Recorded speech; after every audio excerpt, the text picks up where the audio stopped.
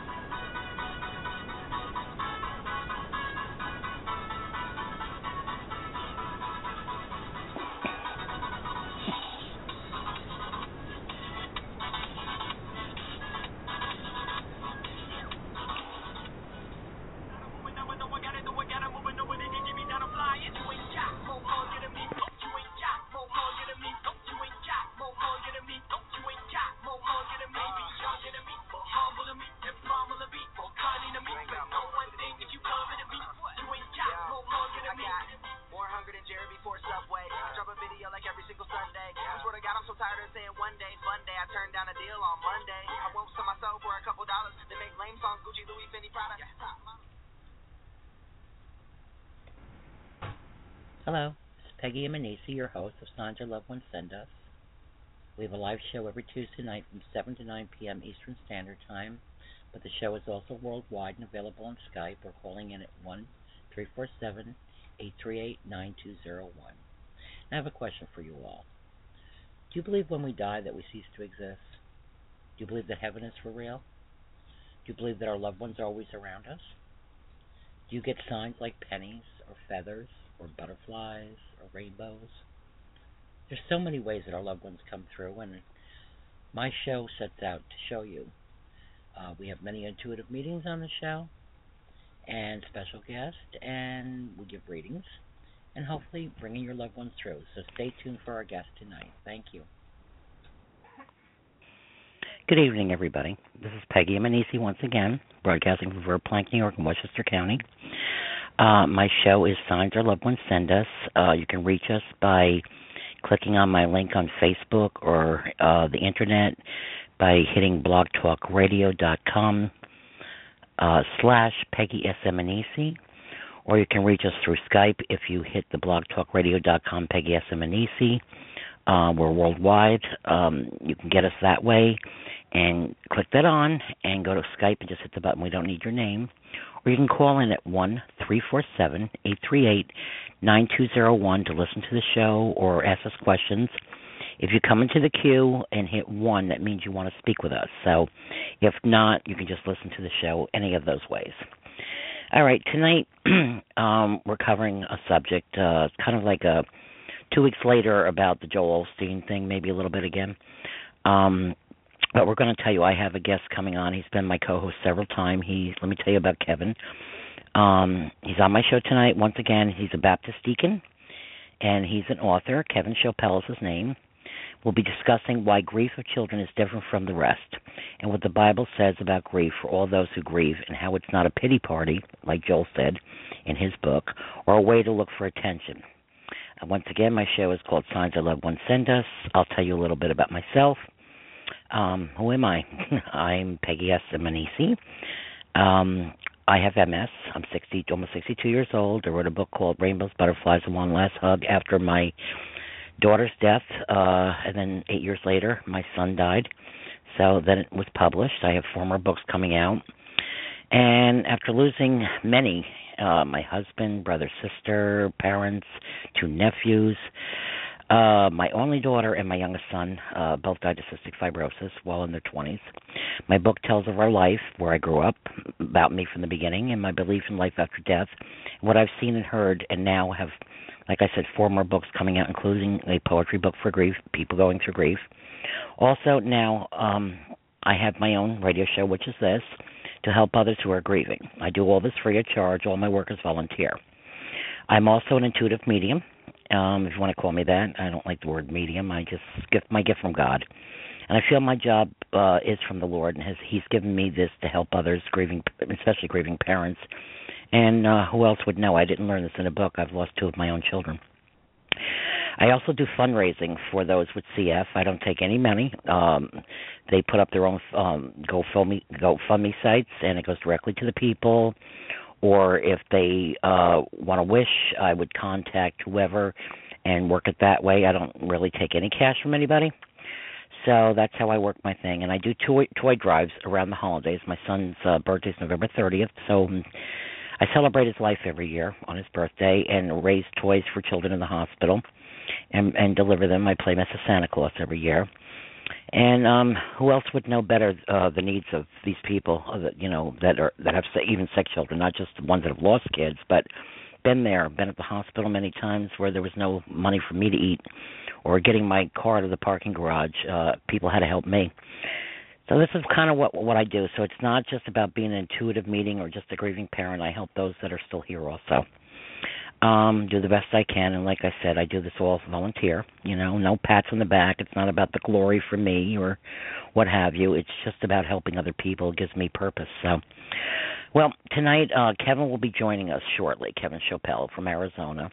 We're going to be discussing what the Bible truly says about grief and how we're supposed to deal with it. And like I said, there was a big uproar a few weeks ago about Joel Osteen's book that I found out was out since 2004, but all of a sudden somebody had posted it on another group, and I saw it, and of course it got my blood boiling, because this is something I've tried to tell people since my children died, family and friends even.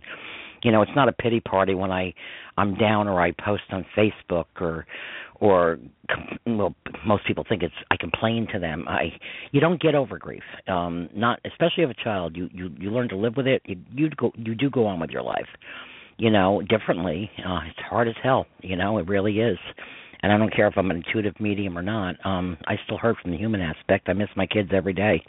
I've got those emotions. So I'm going to bring some of the callers on while we're waiting for Kevin and let him tell what the Bible, and I'm talking King James Version, what it says really about grief, unlike what Joel, someone who lives in a 5,000-10,000 whatever it is mansion, and I don't put anybody down that preaches the word of the Lord, okay?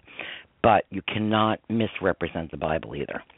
You can't speak about something that you don't know anything of. We can read the Bible also. Everybody interprets it differently.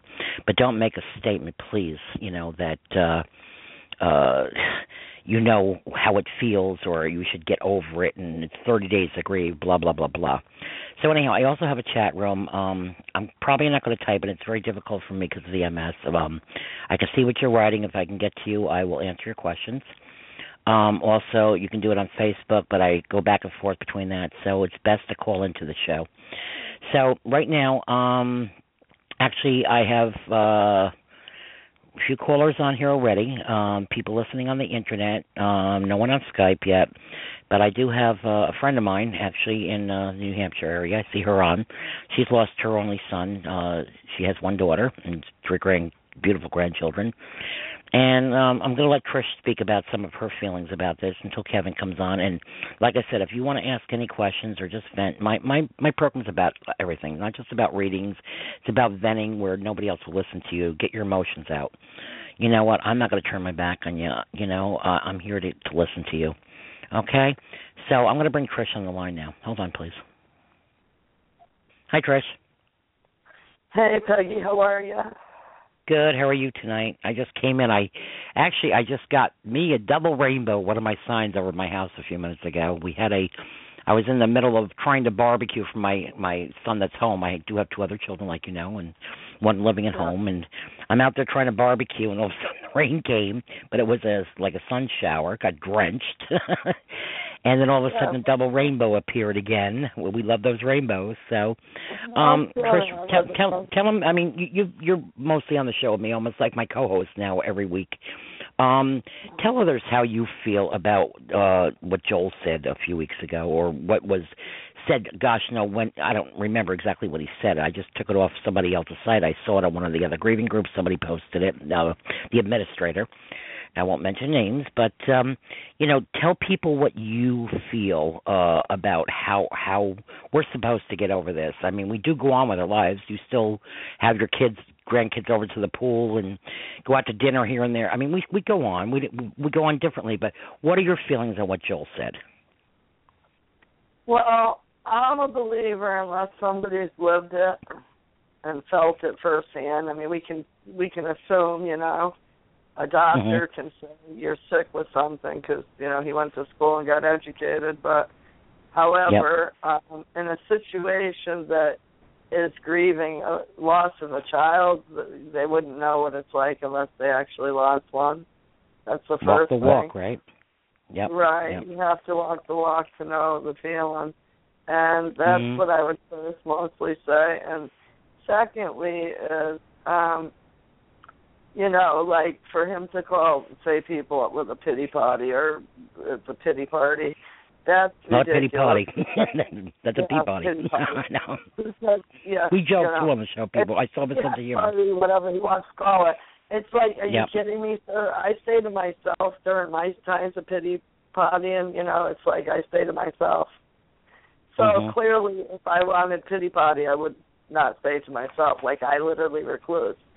And for that reason, like, I told you, we could have gone out on Megan's boat, my daughter, for the fireworks. I couldn't do it because the last we went up with Ryan, we were on her boat, and I just thought to myself, I don't want to. I know I would be upset.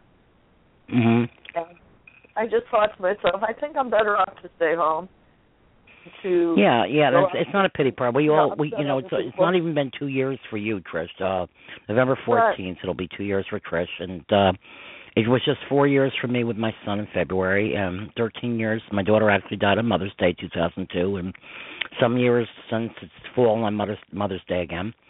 But the years that it doesn't, I have a really hard time losing two kids on Mother's Day period, like any grieving parent, but actually losing one on that date really stinks. And it doesn't matter how many years goes by. You change, you do things, but you do things differently. I mean, I write poetry. Like I said, I've got a poetry page. You can go to my main page on Facebook, Peggy S.M.N.E.C. I've got a few pages, and you can read some of my free poetry to express my feelings. And because people just don't get it. I don't. It's been 13 years for Meg and 14 years for Mark, and it just changes. Yeah, I miss them every day. It changes your life forever, Being intuitive, I know heaven's real. I also have a signs page. It's called the same thing as my show. If you want to go to that, as you know, Trish, you've gotten signs. Most people get signs. I've had people recently again write to me private. It's like, I don't want to tell anybody because they're going to think I'm crazy, but I get signs. But I don't want anybody to know. Come out about it. We're not crazy. They treat us like we're crazy. They treat us like we're lunatics. I've had proof, not just telling you I'm an intuitive medium. I read everybody here for free. I've yet to take any money for it. And, I use this gift to get you through grief. I believe the Lord blessed me because the plan was already set up in place. That's how I believe God does things. And to bring you closer. And it's all about the realness of heaven and love. And, that's what I guess my purpose is. We all have purpose, Is it hard? Yeah, it's hard as hell. It's hard as hell, even for me. The signs don't cut it sometimes, I sit and I cry just like everybody else. Trish cries. Trish and I have cried together. We've laughed together, and so that's why my show I feel is important. Don't you, Trish, that it's not just about grief or the signs, but we bring in spirituality to it, different religions. I bring on authors, I bring on ministers, I bring on psychologists, people from every walk of life. We have music, we have entertainment at times. So I'm kind of diversified in what I do here on the show. But the main purpose is getting you through grief, a place to come. So that's what it's about. So where are you at now? You're not. If you go to my event page on Facebook, I do an event page. It gives you all the info how to get into the show, and I post some things that I find along the way, and let you know where you can find my book if you want. I'm not telling anybody about my book. I don't care. I mean, if you do, you do. It'll help you through it. There's many books out there on grief, but one of the things I posted this week was about grief, the different. There's no one set way to grieve, but there's the anger, the denial, and everybody says it takes 5 years to go through the whole process. Hell, no. It's a forever process. Yeah, you go through some of the main processes the first few years or whatever, but being that you're not even 2 years into this, where are you at, Trish, right now? Where are you at? Well, I'm at a place where, I guess what it is I've realized that my life, then being pregnant almost a year, and then I had him 24 years, so 25 years of my life that I built, a family, a daughter and son, had pretty much been taken away in a blink of an eye, and, my son happened to be his story, he left to go pick a friend up and tragically lost his life in a car accident. Right. And no matter how you lose, you and I have discussed this, it doesn't matter how you lose your child, whether it be sick, whether it be, a fatal illness. Yeah. I lost my brother to terminal illness. Watched him suffer for lots of years with his sugar diabetes since he was 5. Right. And he was diagnosed very young in Joplin and Boston. But, I watched a friend die of cancer, my dear friend, childhood friend. Very strong, healthy young girl at Rigger. She did a job of a man. And going to be 83 pounds. So, regardless of how a human being, how a parent or loses a child, it really, I don't really think that part's what matters. It's in the end, we all are missing our child, That's it. That's what I've said. Even on my grieving, I also have grieving pages, and someone had come on, like I said, I don't mention names, and said, I guess her child had committed suicide, and she got on my page, and she says to me, and I don't get angry at people, I just kind of bite my tongue sometimes, but I let them know to the point, suicide's worse than a child that's sick. I went through 38 years between two of my kids. They were 16 years apart. 38 years of sickness. Well, let me just finish, Chris. 38 years of sickness, IVs and TPNs and feeding tubes and nebulizers. I'm not taking away from anybody's child that died of suicide or a car accident or overdose. The ultimate, like you said, the outcome is the death. That's what I'm here for. I don't take away from anybody. Your case, two of my nephews was a shock. I lost 2 nephews in the past 2 years, young, 28 and 32, to heroin overdose. All right, it doesn't matter how they die. It's what I try to tell people. We've lost our kids. I've got my story. You've got your story with Ryan. Yeah. My niece and my brother have their story with their kids. The shock. Somebody said to me, "Well, you didn't have the shock." Well, you know what? Until they die, whether they're sick or not, I'm not God. I'm. Excuse me? I said, that's right. You had your child in you. The point, I think, is we all carry, especially moms, and I'm not saying dads or any less, but moms in particular, we have the maternal instinct because we carry them in us, and we pretty much, they live and grow in us, and then we give birth to them. I call it the Band-Aid syndrome. We all want to put the Band-Aid on the knee. That was the first thing when I saw my daughter laid out. I looked at her laid out, and I said, "I'm sorry, honey. I couldn't put the Band-Aid on this one." And I broke. Right. And then I had to, at the time, my son, who's now deceased, he was 13, and someone pointed out to me a couple of weeks ago, and I totally forgot, because when your kids die, at the funeral, people said, "Oh, I was there." I don't remember anything. God shuts the brain down. I don't remember who was there. I didn't care who was there. Yes, it was hard. I was amnesia or whatever. But a friend of mine a few weeks ago said to me, I'll never forget the day of your daughter's wake, that my son came with a skateboard. My youngest one, who's now deceased of the same illness. He watched his sister, who was 16 years older, like a second mom to him, die of the same illness he was dying of. And my son, I don't remember him saying this. My friend pointed this out to me. My friend Judy said to me, Peg, I knew it broke my heart. He turned and he said to you that he couldn't go into the room where my daughter was laid out. He goes, Mom, please don't let this happen to me. You don't know what that did. And when my friend told me this, I don't even remember him saying it, but I'm sure he did. And I have my own, story. Like I said, you have your story with Ryan. People that have lost their kids to suicide have their story, but do not take away from the others. We all lost our children. We all have the story. 100%. Absolutely. Yeah. I just want to tell people that. And you know what? All us grieving parents, there's a lot of us to try to help each other. Let's work together, okay? Let's not work against each other. Some seem to work against each other. The whole thing about that, any comment of a person to say such a thing, is for one minute, right? Not only put yourself in our shoes, Mr. Whoever didn't lose a child that has so much to say, but how about the fact is not one of us, I guarantee if I do a survey on every grieving site and said, excuse me, do you wish you could have your child back? Excuse me. And we got everyone to sign signatures. Do you think we'd fill the house or what? Of course we would. Of course. And so therefore, it doesn't, like I said, we can't take one thing over another. How dare them say there's such a thing? That's what I say to her. How dare them? Because not one of us wants to be in this place. Not one of us. Nope. Nobody does. And you really can't understand it. You can't assume them. I've done probably close to 70 shows in almost 2 years now. I've done the bucket challenges for, ALS. I have multiple sclerosis. I had to have ALS, ruled out a few years ago because it's very much like MS. So I went through that scare. Had it since I was 9, didn't get diagnosed until I was 50. All right? My children had cystic fibrosis. I have multiple sclerosis, different illness, okay? I've done all kinds of shows, what not to say to grieving parents, what to say to grieving parents, like I said, authors and famous people, TV personalities, what have you. We cover all kinds of things here, but the basic thing is about grief. So, and my show is a teaching show, education. Somebody had said, actually a family member a few months ago said to me, what are you educating people about?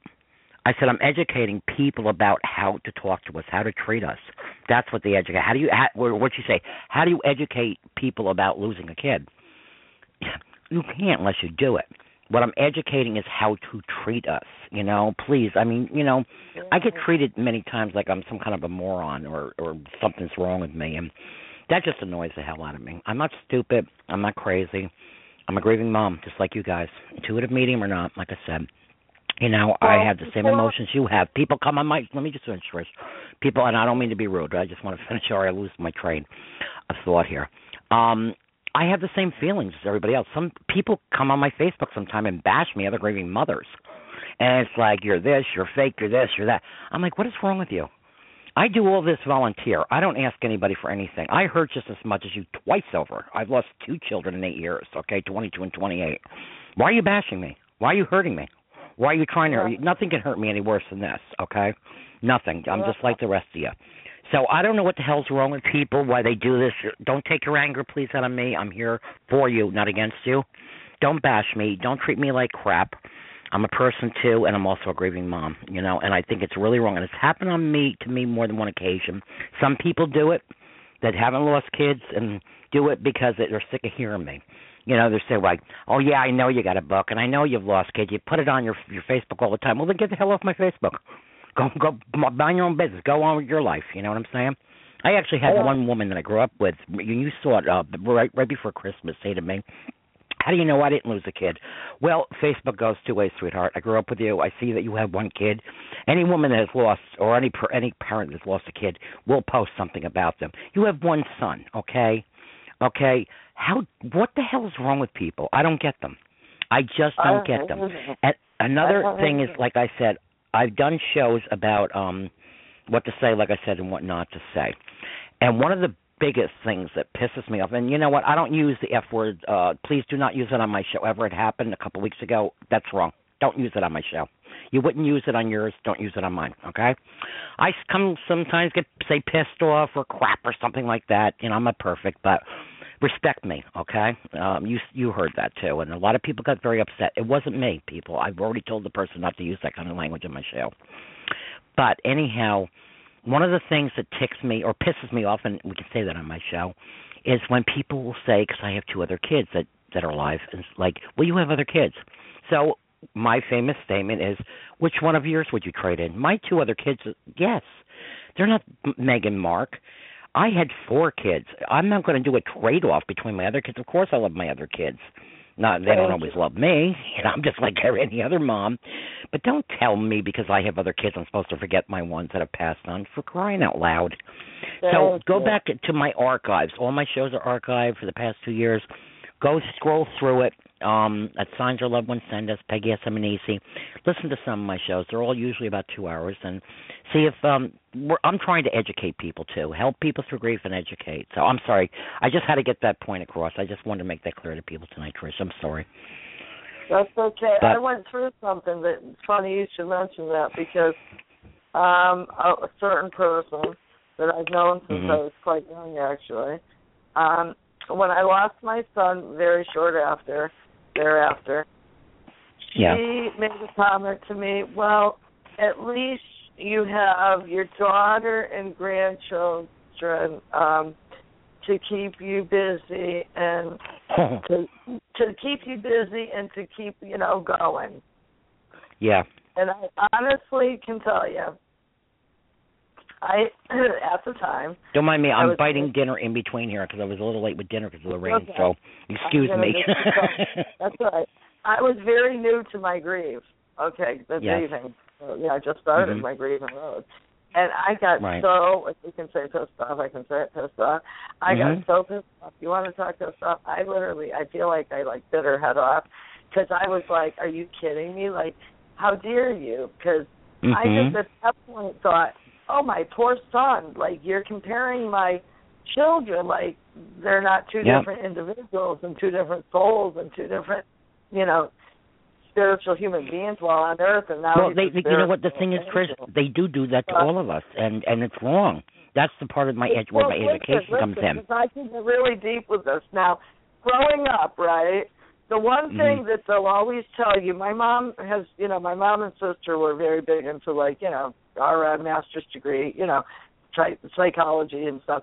Now, seriously, the one thing that you learn, right, I know I have always learned one thing. You never compare your children growing up because there's always different children. If you have 10 kids, right or wrong, you don't compare. And you and I you came from 7, I came from 6 kids. Right, exactly. No children, we're all different. Right, and I might be, for instance, my 2 kids. My son was a superb, major, wonderful athlete. My daughter didn't do good in athletics, but my daughter was a super book-smart student, where my son liked school and friends and sports more than he did the books. So everybody's different, and you don't compare. Now, it's no different than somebody saying to you, well, be glad you still have your daughter and your grandkids. Yes, I'm well aware I have my daughter. But the thing is, I don't have my son. And how are you comparing one child for another? Like, they were both my children, daughter and son. I had one of each. I was blessed. And now I'm living without my only son. Whether it's been my only daughter, it wouldn't have mattered. That's still that's not, my family was divided in half, right? Like yourself, you lost half of yours because you I lost my only daughter. Right? I had one daughter. One daughter and 3 sons. I lost my youngest child, which was my son, 3 sons, and my only daughter, who's the oldest.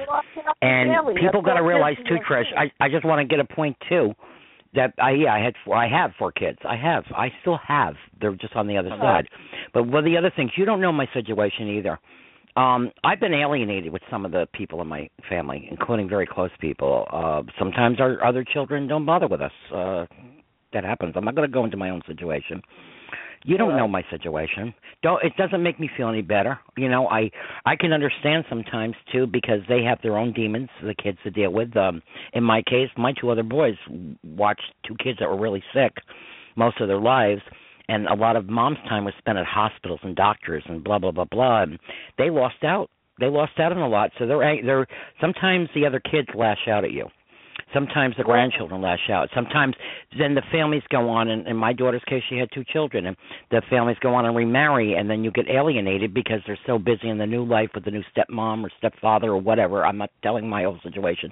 Sometimes you're alienated. You don't even see your grandkids. So you don't know my situation. Don't tell me because I got grandkids, because I got other kids, because you don't know me and you don't know what else I'm going through. Okay, that's all. I'm not going to get into my personal life. I'm just saying. And it's not just me. I'm talking for everyone. We don't always see our grandchildren, so we don't always see our other kids. So don't tell me you don't know. You just don't know is what I'm saying. Trish, I want you to finish your statement, and I have other people that want to talk. So let's and I'll bring you back. Well, I'll leave you on anyhow. What I was going to say to you is, before I lost my only son, I had, like Ryan had lost a friend in a car accident he was in, but he didn't pass for a couple years later due to complications. And I can recall, because it was a family in town that had a lot of boys, and I remember going and bringing, some lasagna and different things to the family, and all I said was, I can remember, I was new to knowing, somebody that even passed so close as my son's friend, okay? Right. I lost friends very young myself, but the thing is all I remember is I said only as little as possible, which is, if you need anything, I'm here. And that's all I said, because I couldn't say to them, I know how you feel. There is no words. I didn't, Nope, you don't. And I didn't say, I hate that. This one family in particular had 5 other sons, I believe. They had 6, so now they still had 5. Hey, well, at least you have 5 more sons. No, wrong answer. No. Sorry. I didn't mean to. Sorry. That's downright ridiculous. That's 5 other sons don't make up for that one son. That's the bottom line. Yep. That's all I'm saying. Yep. Exactly. And people get angry when they hear that. And I like I said, I'm the same way, because you don't know my situation. You don't know how close I would want to be. But sometimes, in my own scenario, like I said, I lost a brother and sister to cancer, both parents, aunts and uncles, grandpa. I've lost a whole slew of people. Okay, I know the feelings, the different. Let me finish, honey. I know the different types of grief. I don't take away anybody's grief from losing a parent or a sibling or what. I've done that, and in 9 months, my boys lost their father. 4 months later, their grandfather, their father's father, and then 4.5 months later, their brother. 3 generations in 9 months. 3 months later, my sister-in-law of 44 years, my brother's wife. So in a year, we lost 4 significant people. If you get to know me, see my Facebook, I've lost many, many. I know the other kinds of grief, and I do grieve for my parents and my husband and my father-in-law, and he was a tough one. But I do care, that was my kid's grandfather, and my sister-in-law, my brother-in-law, so many, my nephews. But grieving my own 2 children, the worst. I'm sorry. I'm not taking nothing away from anyone. You've lost siblings, too. You know what I'm saying. You've lost siblings, too. Yeah. And I try to understand my other kids. I have one at home, one that lives many miles away in another state, and I don't get to see him, and kind of going on his way with his life, and I'm not going to push it. I'm here, I'm here. Been there when you need me, And that also makes it hard on the siblings. Like, for instance, my brother was sick, like your 2 boys that, you still have watched their siblings. That makes it hard, not just on you as a mom, like it was for my mom, but it's also hard on siblings because they also feel cheated in life of their siblings. Then they have to watch them sick, like their siblings, your children. My brother was very sick himself. So you now are watching people that you wish you could do something for, and you can't help them, you can't save them. It's the most torturous thing. So nobody knows what you put up with it, or what you had to live, or what those kids suffered. Hell no. Not even your other children at times. My other children have gotten mad at me, and they still, and it's like, you weren't there for me. I tried. I don't pretend to be Wonder Woman or Superwoman or the Bionic Woman. I did the best I could. I feel terrible. And if you read my book, Rainbows, Butterflies, and One Last Hug, you'll see I pour all my heart out in that book. Am I a great writer? No. I talk. I'm a talker. I never set out to be a writer, but I get to the point from the signs in my book, and it's not pushing my book, but letting you know who I am and the signs and what I felt and other things I've been through in life. It covers a lot in a 2-hour read that took me 7 years to write and a whole lifetime to live. I don't claim to be, even though it's a bestseller, I don't make much money. And it's not about the money. It's about getting the word out, And it's really not. If you're going to write a book for the money, hope you're on the New York Times bestseller list, 'cause that's where you make it, I guess. But we don't make money on them. It cost me money, actually. And but I poured my heart out trying to explain all this, everything, even through an episode of a DWI I got. I'm human, too. I made a big mistake after my sister died. I got a DWI, 50-some years old. I poured my heart out, and, okay, this is what I did, and this is how I've changed. Have I made mistakes? Yes. Do I still make mistakes? Hell yeah. I don't pretend to be, a super angel here. I'm not. I got a good heart, but I still make mistakes. I'm human. So I just wanted to let the listeners know we're human. We make mistakes. We swear. We love our God, but doesn't mean words don't slip out once in a while. I apologize, everybody, myself personally, because I just made a big mistake and I slipped right off the tongue. That's okay. You know what? It's okay.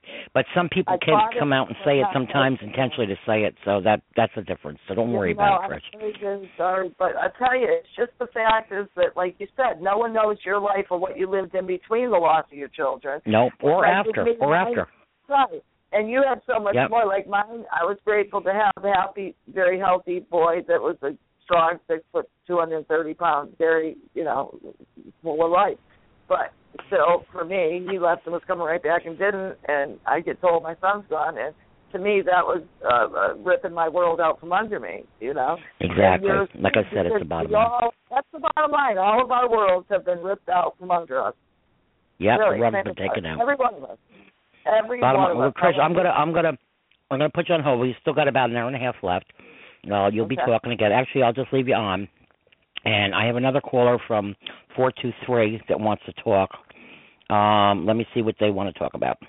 First 3 numbers are 423-4356. Hello, caller. Hello. Hello. Hey, it's Serena from Tennessee. Who is it? Serena. Hi, Serena from Tennessee. How are you? I'm good. How are you? Good. How can I help you, sweetheart? I was told about your program, and I was calling to see if you were picking up anything on me. Oh, you mean as far as signs? Well, tonight, well, you know what? Some shows I do it. Most of the shows I do readings and what have you. If they come through, I'm not a true medium, intuitive, doesn't look for them. If they come to me, that's God's plan. Something may come through, but do you want to share a little bit of your story, or did you lose a child, or? Yes, ma'am. I've lost. Did you lose a daughter? Well, I don't know, because I've lost 5 in miscarriage and 1 infant loss. Oh, you lost 5 altogether? I lost 6 altogether. Oh my gosh! How old was your infant? He was 9 weeks old. Oh my gosh! Was it SIDS? No, it was MRSA staff and meningitis. The hospital didn't treat him for infections that they knew he had. I'm getting people, bear with me. I'm picking up on a William with you. Who's William? I don't know. Do you have a pencil and paper, hon? Because I'm only as good as the messages I get from the other side. I don't pick these names out of my head. You need to write them down. You don't need to. I wish you would, because it may not mean something now, but there may be some connection there who's giving me information or whatever, or somebody on this side. But I'm getting the name William. William? Okay. William, like Bill. Yep. Okay. Did you have an uncle, William? Grandfather, William? Great-grandfather, William? No, not that I know of. A friend on the other side, maybe, by that name? Just yes or no. Just not that okay. Just write the name down, because go ahead, honey. Go ahead. Last name was a maiden name of hers, of my husband's, about to be ex-husband. Grandmother was her maiden name was William. Her maiden name was Williams? Yeah, Williams. Okay, well, there we go. It doesn't have to be a first name. Okay. There's your answer. That's who's, and they're on the other side? Yeah. Okay, that's who's coming through then. We buried her 9 days before he died. Okay, and her last name was Williams. Yeah. Okay, well, that's who's coming through then. And that was your husband's grandmother, you said? Yes. I'm sorry? Yes. Okay. All right. I just want to tell people when I read you, it doesn't mean it's a first name. It could be a last name. It could be a friend that's over here or another relative. I'm not just picking. Everybody's got a William somewhere, but it's significant because it was your husband's grandmother's last name, and she died 9 months after him or before him, you said? 9 days. 9 days. Before he did. Wow. Yes. Okay. I am picturing. They're showing me a picture of. I can't explain how I do this. I don't even know. I'm seeing a picture of river. Somebody fishing by a river or a creek. Does that mean anything to you? He died. We lived in a trailer park near the river. Did he fish in the creek? No, I went and sat there a lot. You sat there a lot. Okay, it doesn't mean fishing. I'm just seeing a creek and water. After he died, okay. Yeah. Okay, all right. I'm seeing the creek. You're from where, Tennessee? Yeah. Okay. All right. I am seeing, let me see what else I can get for you. These are messages, so it's obviously the grandmother coming through. Red lips, red lipstick. Who has the big red lips, the red lipstick? What's that about?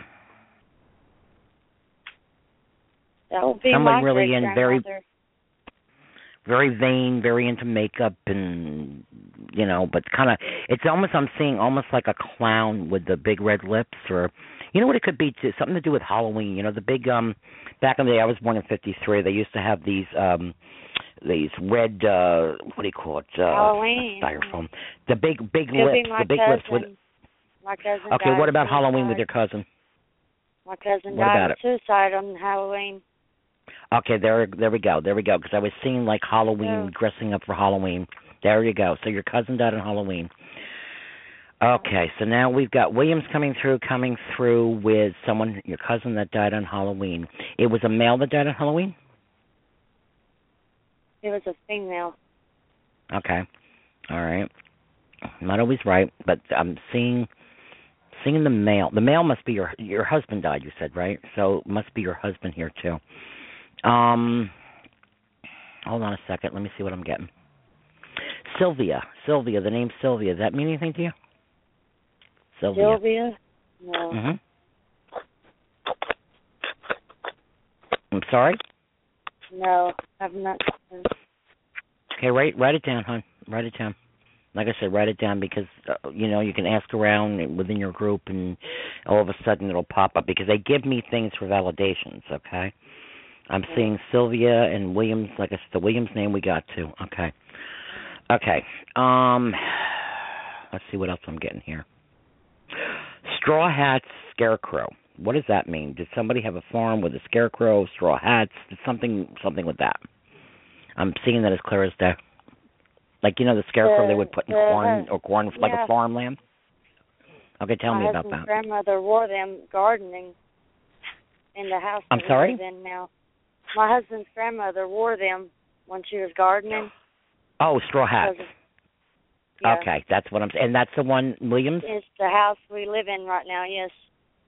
And that's, okay, you live in Williams' house right now.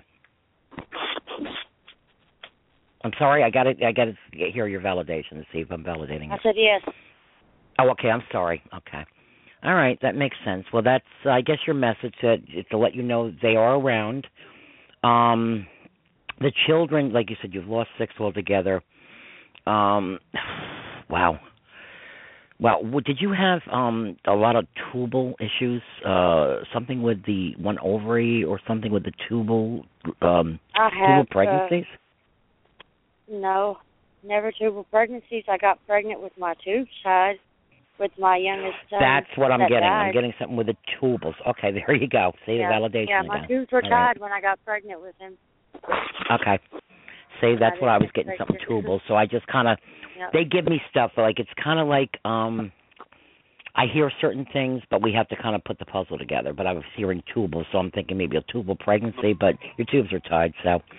All right, well, just know, honey, they are all around you. They're all around you, okay? Right. And being that you live in the grandma's house, that's why the name Williams came through, and because I've never met you, and a lot of people think I stage this stuff. I mean, I've never talked to you before, right? You've never called into the show before? No, I've never called before. Okay, well, honey, you know it's real, my friend okay? Trish because told me to call. Oh, okay, cool. We just got closed, honestly. Okay. Actually, my friend Trish is on the line. Is it the same Trish? Yeah. Trish? Same Trish. Right here too. Yeah, this is your friend? Yeah, Serena. I told you that. I didn't know that. I didn't realize. I swear to God, I swear to you, I didn't know that. Oh, cool. Cool. So I'm going to have her call in. Wow. Wow. So, pretty good validation. What do you think, Trish? You see how I do my readings, right? Yeah. Okay. Okay, sweetheart. I'm going to put you on hold. I hope I kind of validated something. You know, we don't always give. Sometimes I'm right on and I give specifics, but pretty much right on. The names I gave you. Trish are trying to get justice for our children. Oh, I understand. Mine was killed by a hospital. And do you see anything with justice for her? That what, honey? Do you see any justice coming for her son? Do you have how many years has it been? It's been quite a while, huh? It's been a year and a half. Oh, you just lost a child a year and a half ago? Almost 2 years.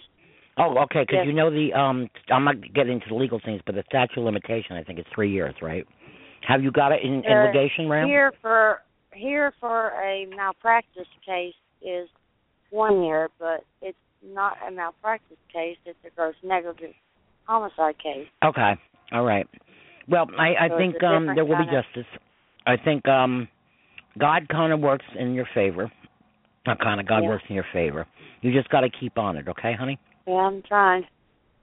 Okay, darling. I'm glad you called in. Actually, I'm moving out tomorrow, so. Oh gosh. Oh my gosh. Yeah. Oh no. Oh my gosh. Well, honey, I wish you the best, and I hope at least you got some kind of validation here. I mean, we did come through with where you're living and the last name, and I swear I had no idea that you were friends with Twitch. I swear. I swear. No, I didn't ever mention other than I said I was going to have a few friends possibly call it. Well, you know what? You know that your angels are around you, okay? And they're working in your favor. Yeah. And I say, I know. Just keep praying, honey, because prayers do get answered, okay? You hang in there, okay? All right. Okay, God bless you, sweetheart. Good night. Okay, you can hold on and listen to the rest of the show if you want. Okay, sweetheart. All right. Bye-bye. Nice talking to you. God bless. You too. Thank you. Kevin's on the coming in now, so I'm going to bring Kevin on the air, our Baptist deacon and author. Hello, Peggy. Hi, Kev. How are you? We had a little delay there. Hold on a second. I'm eating potato salad in between because I didn't get a chance to eat dinner. And I just grabbed potato salad over my computer here. No, gosh. So how are you, Kev? Well, very good. Just this is the first show where I wasn't in on the beginning because of time differences now. Right. But I'm glad to be on in any event. Well, Kevin, I had my friend Trish. She called in. She kind of co-hosted until you came on, and she actually had a friend call in to ask questions, and I gave her a reading, and I pretty much gave her some validation. You've been on the show a few times, Kevin, and you know what the show's about tonight. Let's give a briefing on who's Kevin SCHOEPPLE. Okay. Well, for those who haven't heard before, I am the author of the book, The Bible, The Truth About Psychics and Spiritual Gifts, which is a scriptural proof that psychic and medium gifts are from the Lord, and that because He has given them to us, He has a special purpose for our lives. As far as my relationship here with Peggy and the show Signs Our Loved Ones Send Us, I first came on just a little over a year ago for the first time, and it was following the period of, I would say a period of mourning for my friend Melanie, who passed away in March, and it was on the 1st of July that I met up with Peggy. And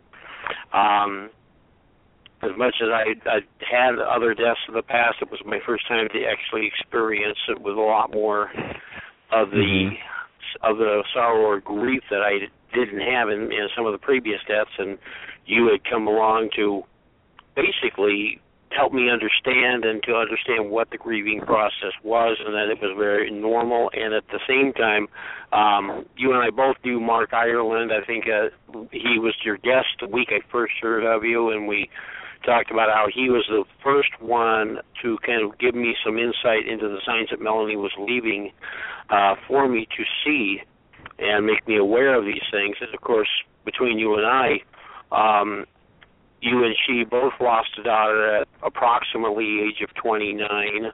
You both were born as medium. You both were raised in the Episcopal Church. You both served the Lord with your gift.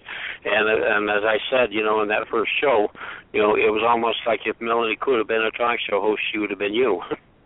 Yeah, we have a lot of synchronicities, Melanie and I. And let's also state, I think I've told people you're an ordained Baptist deacon. Taught Sunday school and the Bible to people, and been in the pulpit.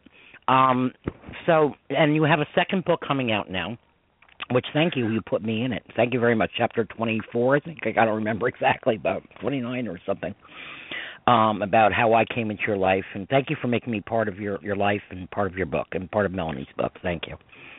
Thank you. You're quite welcome. Yeah, the book is about Melanie's life and how she lived it as a Christian, fully serving the Lord, and as a medium, bringing comfort to others by bringing their loved ones through. And to the day she passed, she fully obeyed the Lord in every which way. And so this book is to show to others. I know that you probably don't need to read this because you live the same kind of life. You live to where you serve the Lord to the letter and bring through loved ones. But for those who this may sound like a strange concept, they should read it when it comes out before saying, a Christian can't be a medium or that a medium can't be a Christian, because when the Lord provides the gift, it's because of His purpose. There's nothing satanic or evil behind it, provided that it's a gift that the Lord has given, even if it's from birth, and that He intends for it to be put for His glory. Exactly, and you know that. I think you've known me well enough by now, because I'm going to be 62 and had the gift since I was a child, probably born with it. I think born with it. I was always different, and things happening from really came out at 9 after a bout with encephalitis, which was the beginning of my MS, but I can remember back as a year and a half, 2 years old, things happening, and what did I know at that age? I just thought it was normal, and then as I got older, I thought I was crazy. But came out to the public on the show. Friends over the years knew I had something. People really close to me, they just thought, you're just a freak, you're friggin' weird. But I would come out with stuff like, how do you know this? And it's like, I don't know. I have no idea. It was just freaky to me, We would call it deja vus or whatever, all types of, labels to it. But I'm not afraid of it anymore. And you were the one, being that you are, a Baptist deacon, and being in the church and telling me it's okay to be like this. It's like a gift from the Lord. I didn't look for it. He gave it to me. And it was my gift to help others and bring them closer to Him. Kevin, so now we're going to get a little bit on the subject of what the show is about tonight. You sent me something last night. We did talk briefly on Facebook privately about Joel Osteen's book from 2004. Do you have your thing in front of you now to talk about this, or? I do have that. Okay. I always anticipate that anything could happen, so I went ahead and made sure you had a copy. But I do have one in front of me. Well, Kevin, read it, or however, improvise, or however you want to do it. Let's talk about it from the get-go. This really was an uproar to the community of grieving people, especially grieving parents mostly. And hold on a second. My cat, I'm trying to let him out. Hold on. He can't go outside. He's been being attacked by another cat in the neighborhood. It's been brutal. It's been horrible. So I'm trying to cater to him as I'm doing this here. Excuse me. I have a normal life in between, if you want to call it normal. But, Kevin, tell us what you know about what Joel said and what you read about it and what have you. Well, as you probably know from me being an author of the kind of book I've written, I don't like to go off of secondhand material.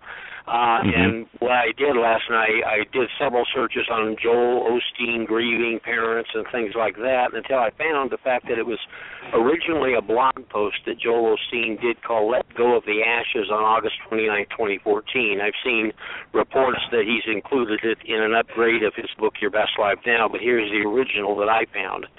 And it begins, well, for those who have not heard it, here it is. I know a man that lost his wife over 10 years ago. She was killed in an automobile accident. It was a very tragic situation. Of course, there's the normal period for grieving. That's part of the healing process. That's the way God made us. But some 10 years later, this man was still grieving.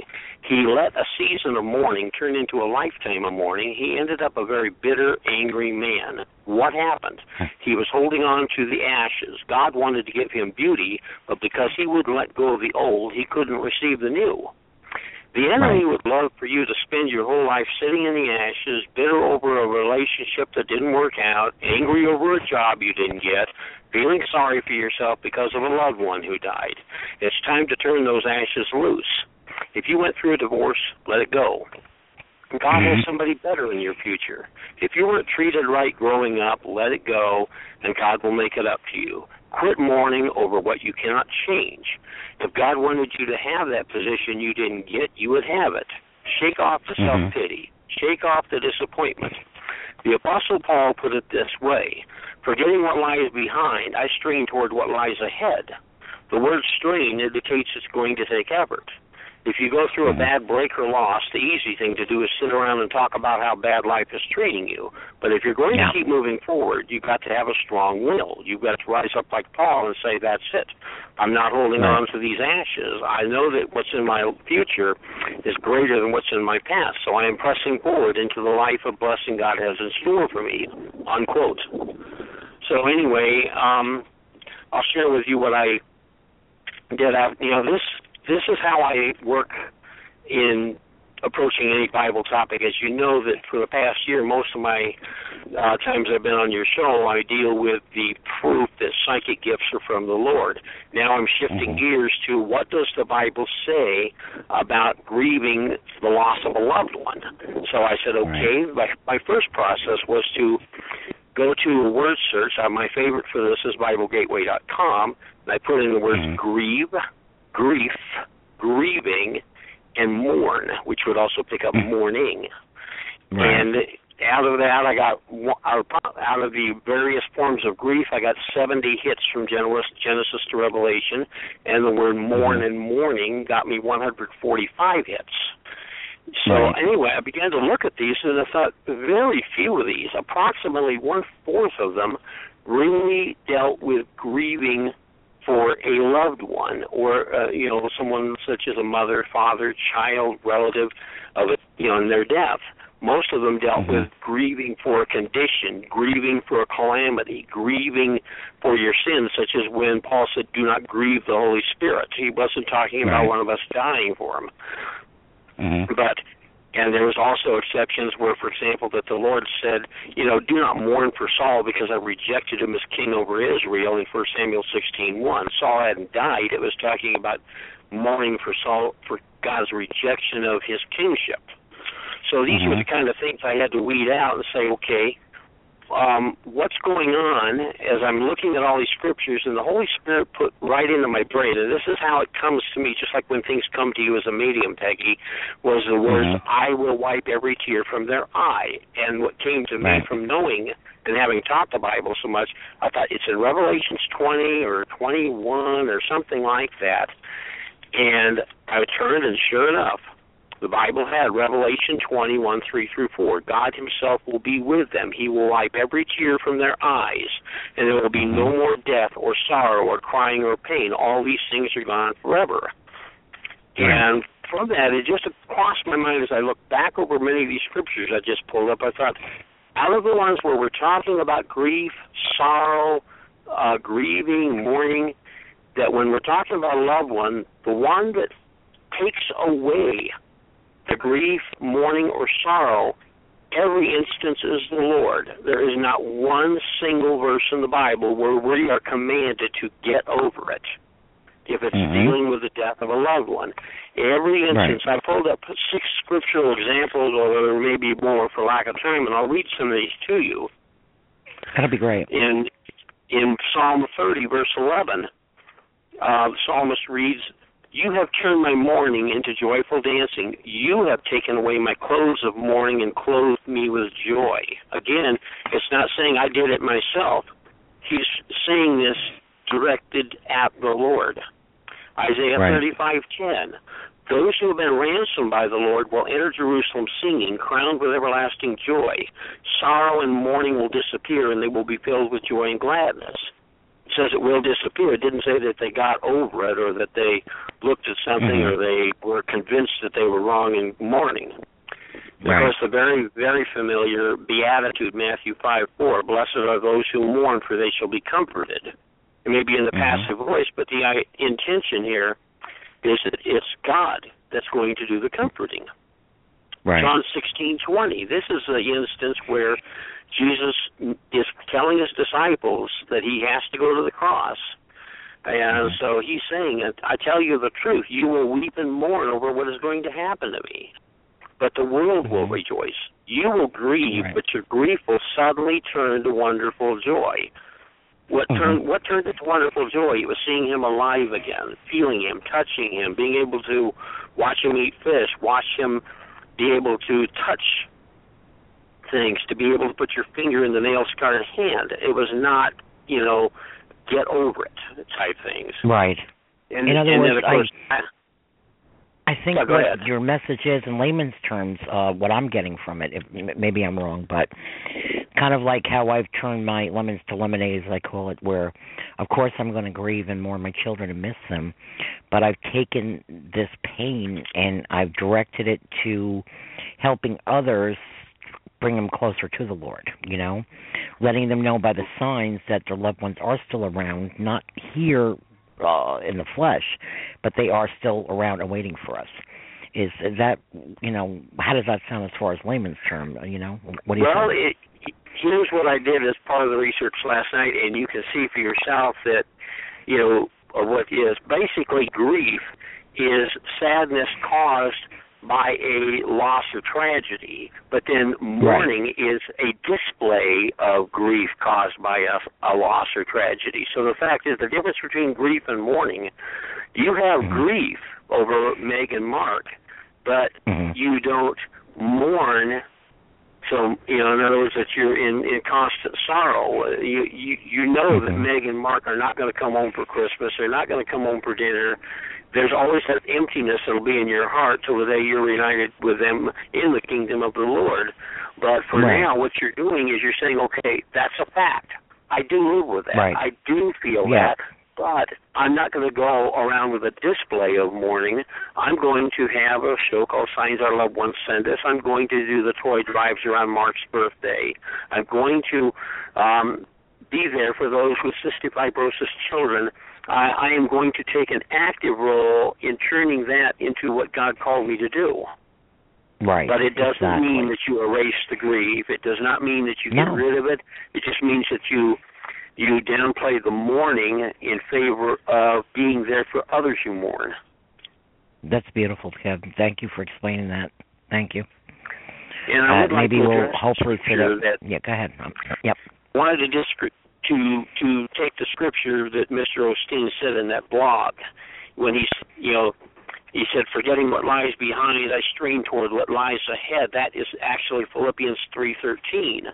But what he did was he took that completely out of context when he said that it's having to deal with loss of a loved one. What it really dealt with, and I will not take the showtime on reading it. Anybody can go to Philippians chapter 3 in their Bible, but Paul was talking about his religious achievements in Judaism and how he counted all of that as loss compared to an intimate knowledge of the Lord Jesus Christ after becoming saved.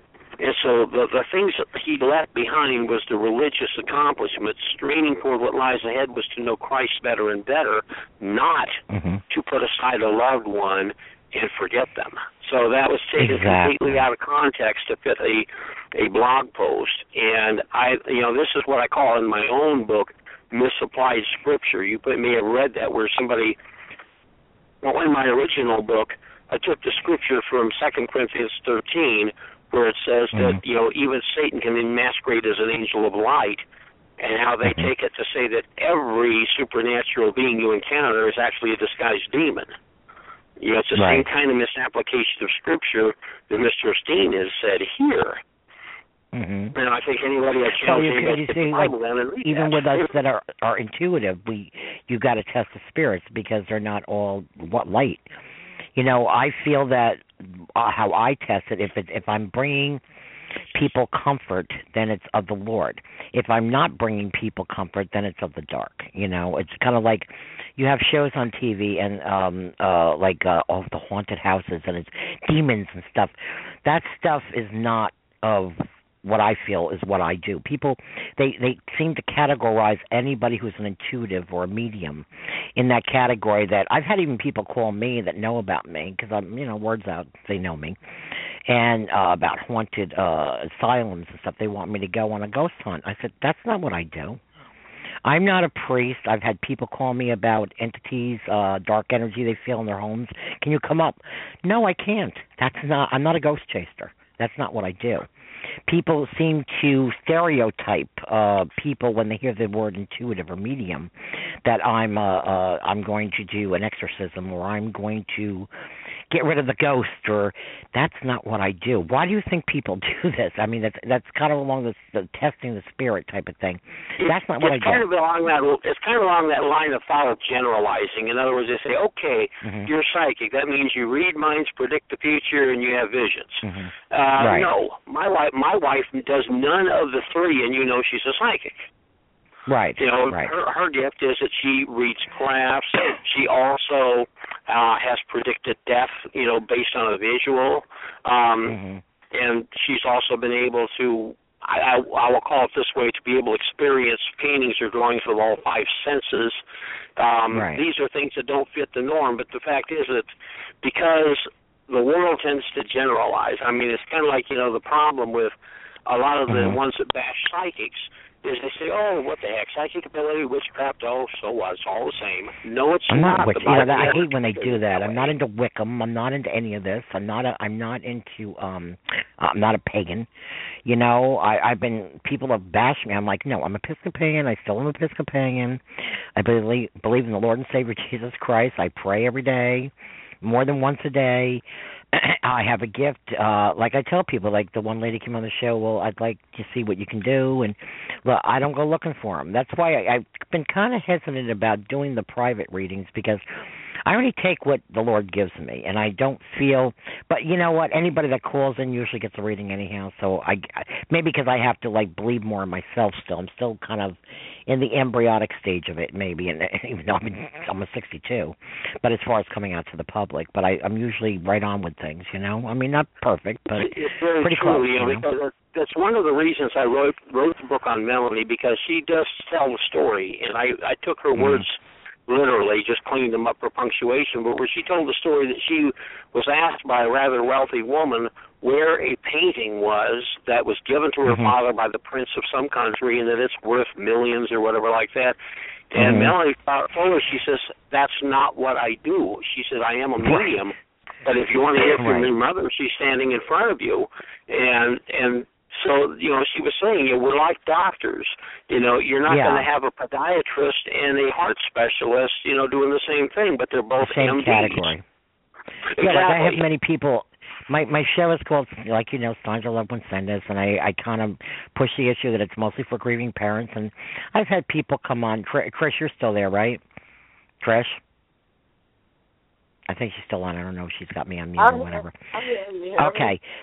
We've had people come on the show. Well, I really haven't lost any, but I had one fellow come on, and I don't take it away about your animals or whatever. He goes, I lost my kitty cat. And I'm like, what? And I don't take that away. I love my animals, but, I wasn't going to make fun of that or whatever. It's just like, this is not what I do. I'm not bringing your kitty cat through.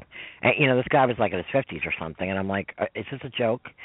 read the label of my show, Signs of Loved Ones Send Us, and it's for grieving your family, your children mostly, And I don't try to take anything away from anybody or mock or make fun of anybody, but, sometimes please give me a break. That's not what I do. Or first thing people will come on my show and they're like, well, what do you think? Am I going to make a move? Am I going to give me the name of my next boyfriend? It's like, oh, dear Lord, what is it you don't get with Signs Your Loved Ones Send Us?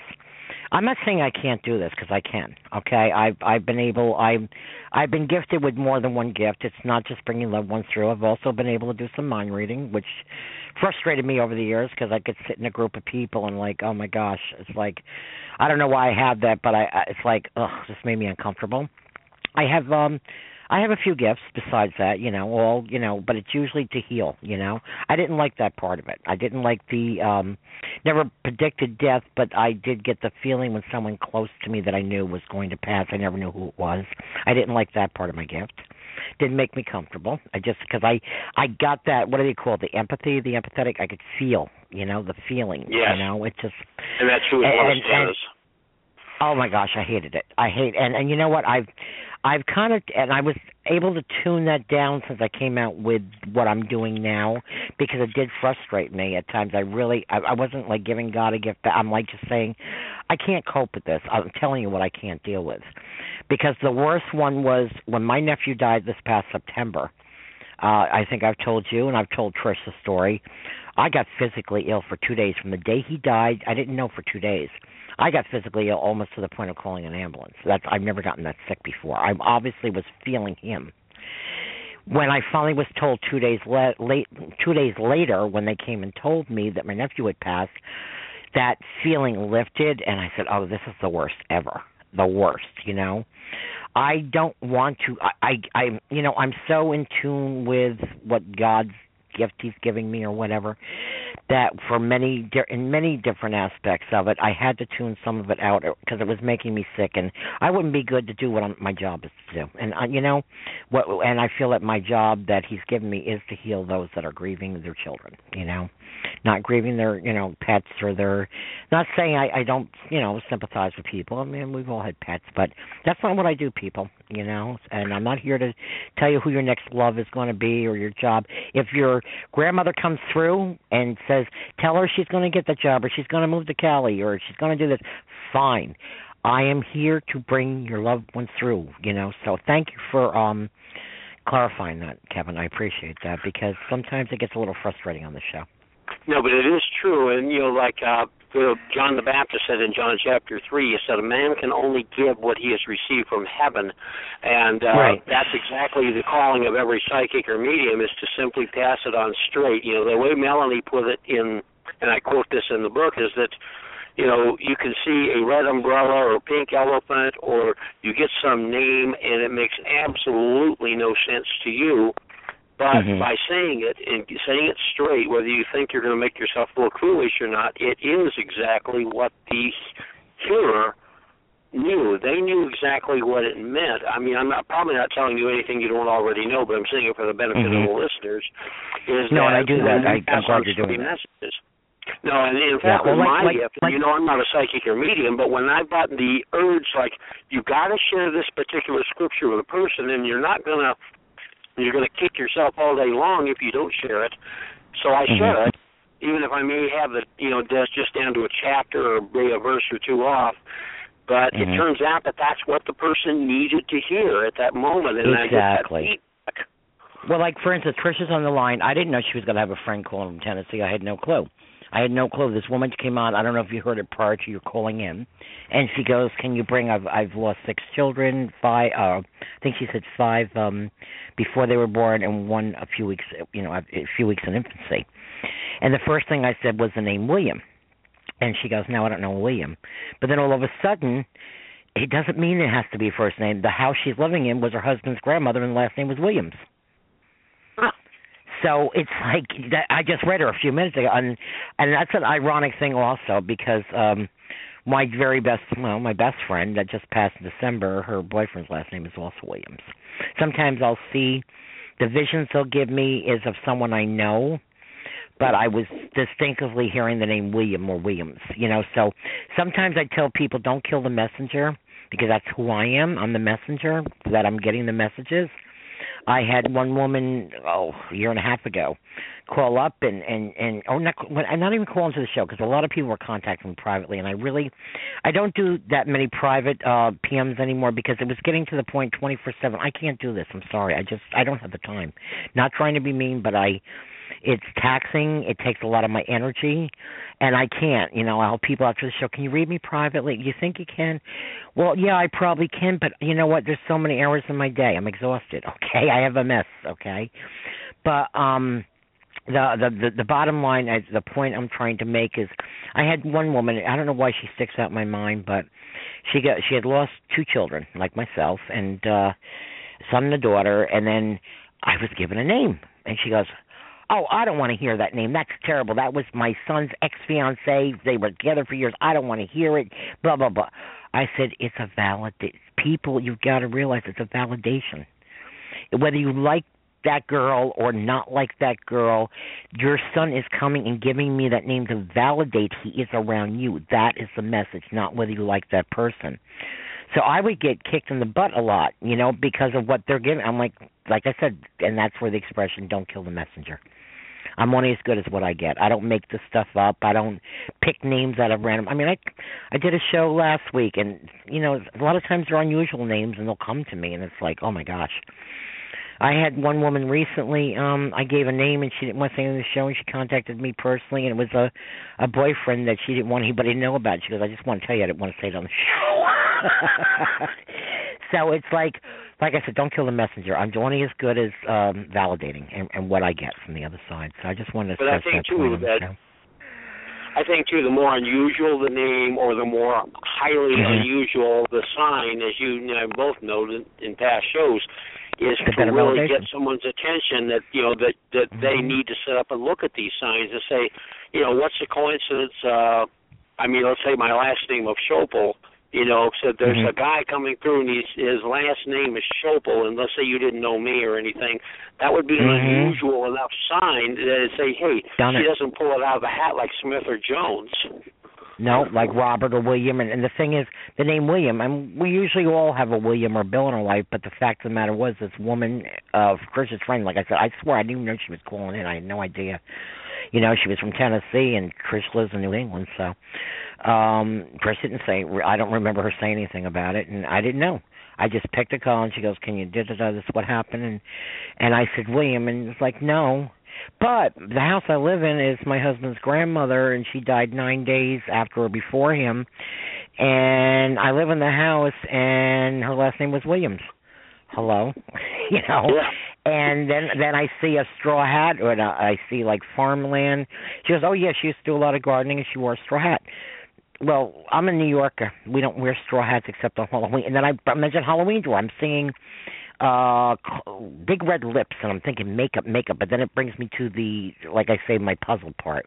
No, I'm feeling the big red wax lips, Halloween. And she goes, oh, yeah, my cousin died on Halloween.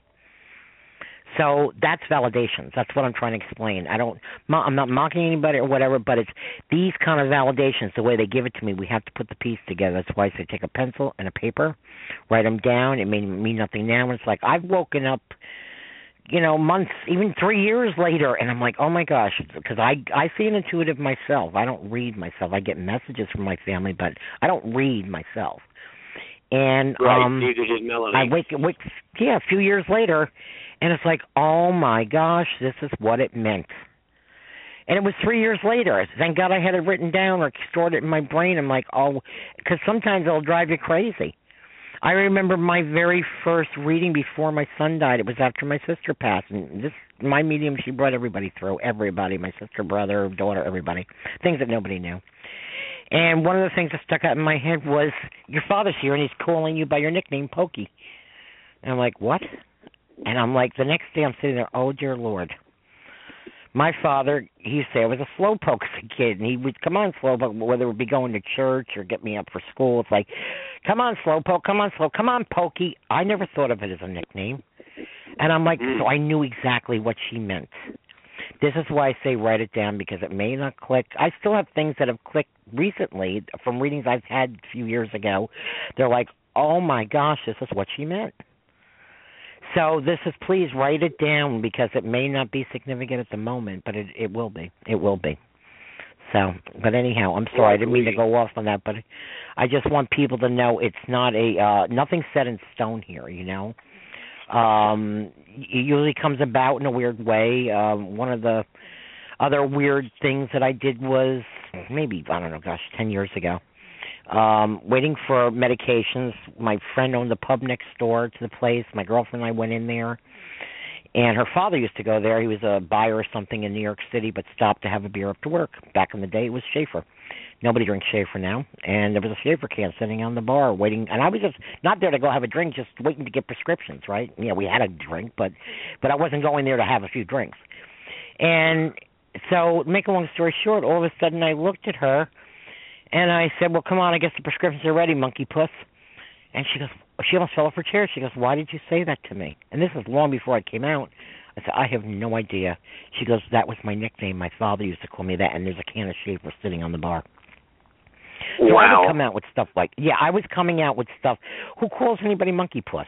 Why would I call my friend monkey puss? You know what I'm saying? It was just like, it's not unusual, you know. And it was a validation. But, see, this is the stuff I did my whole life. I would come out with stuff, and my friends would laugh at me. It's like, but they're like, and then they're telling me now, years later, it's like, do you remember when we were 14? Look, I don't remember what I did 5 minutes ago half the time, even being psychic or intuitive. I have MS, okay? My brain erases a lot of stuff, too. I can't store all this, you know? But this is something that Melanie herself said, was that she said, I don't remember what I give others because basically it is their messages, and that's the way the Lord works the brain of many and it's erased. Yeah, I do. I mean, I do remember some things, but I don't. I had a woman a couple of weeks ago, I won't go into it, but got on my site, and it's not even just my intuitive work. I have 1,340, 50, I don't know, whatever it is. I'm just on one page. I try to help as many grieving parents or people with have kids with CF, CYSTIC, or I can't remember everybody. Plus, I have my own life besides, you know. And this woman got really mad at me, and I just asked her, because it started with the Joel Osteen thing. Well, she started bashing me, this woman. Oh, you know, if you took the time to go to my page and realize that I did lose a kid, and we've talked before. Well, if I've talked to you maybe once or twice before, I don't know you. People contact me every week. They say, I heard you on your show, will you be my friend? Fine. Doesn't mean I'm best friends with 1,340 people. Doesn't mean I remember your life. I just asked a simple question. Again, don't kill the messenger. This woman went off on me, and then she's telling me you're nothing but a fake and a phony, and I'm like, because I couldn't go to her page. First of all, I don't go to anybody's page, very seldom. I go through news feeds. I don't have the time to do this. With my writings and my volunteer work and my illness, and, you know, people think I'm like Superwoman. I'm not. But please don't yell at me and mock me or call me terrible names, because you know, everybody thinks it's totally just about them as a single person. I try to help as many as I can, you know. But you know what? Please don't hurt me in the process. And I'll be honest with you. I've almost gotten rid of Facebook. I need it for networking, but I'm tired of being mocked and hurt by people. I'm a human being too. Please treat me right. I'm a grieving mother too. I think you nailed it. There's too many people again generalizing that because you're a psychic or a medium that you must know, you must have this big globe of knowledge, infinite or something like that. And it's kind of like, you know, the way I would put it is, let's say I took today's newspaper and I set it in front of you, and I said, you must know everything in that paper. And you say, well, that's ridiculous. And I said, well, you know how to read, don't you? And you'd say, yeah, well, then you must know everything in that paper. It's the same thing. You know, we think that's a ridiculous thing to say just because somebody I tell everybody, God knows everything. People will come and say, well, really, what is Heaven Lake? And, well, okay, I've had things, visions, whatever, dream visit once. Believe it was there. I was kind of told by somebody, actually even last week, it was a real, you know, visitation. I don't know everything, why my children really died. I know they had cystic fibrosis. I know they came with a plan. I don't know the answers to everything. I keep saying I'll know like you when I get there. I'm not God. So just because God has given me a gift, I'm not God's gift. You know, there's a difference between giving God's gift and being God's gift to the world. I am not everything. I'm not a soothsayer, like, you know, or whatever you want to call, whatever they called it back in the day. I'm only capable of what God gives me. Okay, I'm not a computer. I'm not a computer. I don't remember everything. I don't remember everyone. It doesn't mean I'm hurt and trying to intentionally hurt you. This woman, I mean, really, I didn't remember.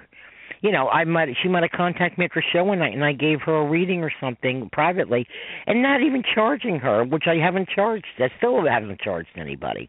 I've done this all free. I'm not, you know, the only thing I'm gaining is helping people. Okay, it's not about money or fundraising or whatever. You know, even my CF fundraising site, it goes directly to the GoFundMe, their parents' GoFundMe. But I'm not taking in money from people who got me all wrong or something. I'm not doing this, you know. And it's like I'm only a human being. Please treat me that such, you know. Don't mock me. Don't hurt me. I couldn't believe this woman going off me. I said, here we go again. I had to delete her. I said, I don't deserve this. And yeah, again, it's a generalizing thing, you know. One bad apple ruins the whole bunch, you know, in the sense that, you know, you get somebody that charges, say, $150 for a group reading and meet and greet, or you get somebody that charges $500 for a private reading, and they think you're all that way, you know, and they think, you know, they just say, oh, you take the label medium or psychic, and it's whatever everybody conjures up, and you were never meant to live up to everything somebody thinks you're supposed to be doing. You know, we all, you know, this is why I hope to educate people in my new book is that, you know, Melanie could not do everything at every time. She was not a specialist in everything. I mean, one of the best I knew was Richard Ireland, you know, and, you know, he did some phenomenal things, but he couldn't do everything. And Melanie he was my hero. Yeah. He was my hero. Yeah. It hasn't before I even knew who I was or what I was going to be or what I'm doing now. He was the one I used to watch as a kid, and I was like, oh my gosh! And even back then, people were like, oh, it's all, you know, a bag of tricks and blah blah blah blah. And little did I know, 40-some years later, I'd be interviewing his son on radio, you know, which brought me to you, which is weird, you know, another synchronicity, you know. But you know, it just was amazing. It was amazing. But the thing is, you know, I just want to stress again, people, don't yell at me. You know, I got feelings. I'm grieving too. I hurt. You know, and I tell you, I get heartsick over when, you know, I can take constructive criticism. I'm a grown up. But don't sit there and call me names and I'm a fake and I'm a phony and you know, why? Because I didn't give you the answer you wanted? Why? Because I'm supposed to remember you like you're my best friend? Even things with my best friend, I don't remember everything, for God's sakes. You know, I'm human, and you know what? I also have a disease called multiple sclerosis, and most people with multiple sclerosis have trouble talking, which I just did right now. Sometimes I reverse my words, and our memory isn't that good anyhow with this disease. So cut me some slack is all I'm asking, you know? Well, this is the same don't thing. Abuse me. I'm not your punching bag. Yeah. Yeah, it's the same thing again, you know, is that, you know, it's opinions, and this is all this name-calling and everything like that, and again, that's rudeness to you, but, you know, this is why with the Osteen issue, I wanted to say, here's his exact words and here's the exact Bible words. And this way, nobody can say that Kevin threw in his opinions. Kevin slammed Mr. Osteen because I'm saying I read Osteen and I read the scriptures. Exactly. And that's all I want to do, you know, this way the argument bypasses me and basically is saying, you know, did you interpret the scripture, Philippians 3:13, correctly in its context? Did you read the scriptures about how the Lord is the one who removes the grieving process, you know, because of it, and that's why I leave it at that. I don't start saying, oh, you're a fake preacher and oh, you're doing that, because he may be, I would say most of the time may be legitimate, but in this instance it doesn't match up, and that's all I'm showing. Well, the thing is, too, I mean, and these were other grieving parents that were attacking me during the Osteen because I was like, I like Osteen, blah, blah, blah, blah. And I'm thinking, you know what, I liked Osteen, too. But you know what? The more since I've investigated him, not saying I'm FBI or something, but just looking up about him, he's more of a motivational speaker. I'm not going to mock him. I mean, I had somebody come on my show and said the F word and F Osteen, and I was mortified. You don't come on my show and say that about anybody, let alone somebody who's preaching the Word of God, whether he's a motivational speaker speaking for him or whatever. I was shocked, and I had talked to these people privately, and I don't care if they like it or not. And I told them, you don't use that word on my show. I come out and I slip sometimes. I'm only human, I'm not saying I'm perfect, human being. I'm not, but it happens. But this was intentionally said. This was intentional, okay? And to. You're no better than him if you're going to talk that way, behind his back, let alone on a national show. Exactly. I mean, my show is heard all over the world, but, sometimes it slips, okay? Sometimes this was not slipped. This was intentional. And I'll tell you, you don't know the slack I took on that. And I'll tell you, it wasn't about me because I didn't say it. It was about they were embarrassed. That and the person that said they were appalled by the person that said it. It's like, why did you come on my show to say this, Don't do this. Right. Don't do this, Well, I've always believed in the sense of responsibility. And I should have gotten an apology, and I'm going to say the person never apologized, and I'm ticked. I should have gotten an apology about this. I never got an apology. Never. True, but, when we're in front of the entire world, whatever section of the world that is, we have a responsibility to conduct ourselves in a manner worthy of the gospel of Christ, as it says in Philippians 1:27. We wouldn't have a command like that if we weren't capable of doing it. Well, like I said, things sometimes slip, but like I said, things are said intentionally. Sometimes things slip. I mean, and I understand we're human, okay? But the way it was said, it was intentional. It was almost premeditated to say that. I was like, oh, dear Lord, I can't believe you went there. I mean, I kid people about me being Howard Sternett and whatever. You say what you want. I want realness on the show, but there are limitations, and I was like, whoa, wow. Couldn't believe it, whatever. But, like I said, I mean, I felt it was more, well, this is the way I feel, and I'm going to say it, and I'm going to say it on your show. Well, you're not going to get well, actually, the person did get the slack because people wrote to me about that person saying it. Couldn't believe they said it, so, but I just want to say, we're not perfect, things happen, but don't intentionally come on and use this because, what, people can tell the difference, People can tell the difference when it slips, and people can tell the difference when it's intentional. We're not stupid here either, But anyhow, that's the story on that. But I'm glad. I wish I had you on that night. If you would have got a word in edgewise, I probably not. It's probably better just had you on a couple weeks later. But I'm glad that you've clarified the fact that that you did.